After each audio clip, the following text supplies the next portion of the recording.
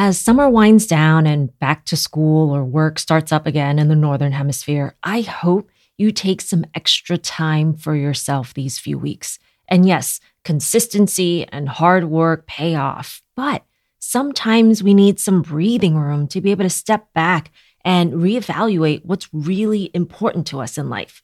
And if you've been a longtime listener, first of all, thank you so much. And you might have noticed that I take breaks, and probably against the advice of people who say you're supposed to be consistent with your podcast and you'll get more listeners if you release episodes twice a week or even daily. And I'm here to challenge the paradigm that we've grown accustomed to remind you that success is defined by our own terms and conditions and not anyone else's. That it's possible to work hard and enjoy ourselves simultaneously rather than delaying all gratification until we've done something quote unquote worthy of rest and relaxation. You do not need to earn rest.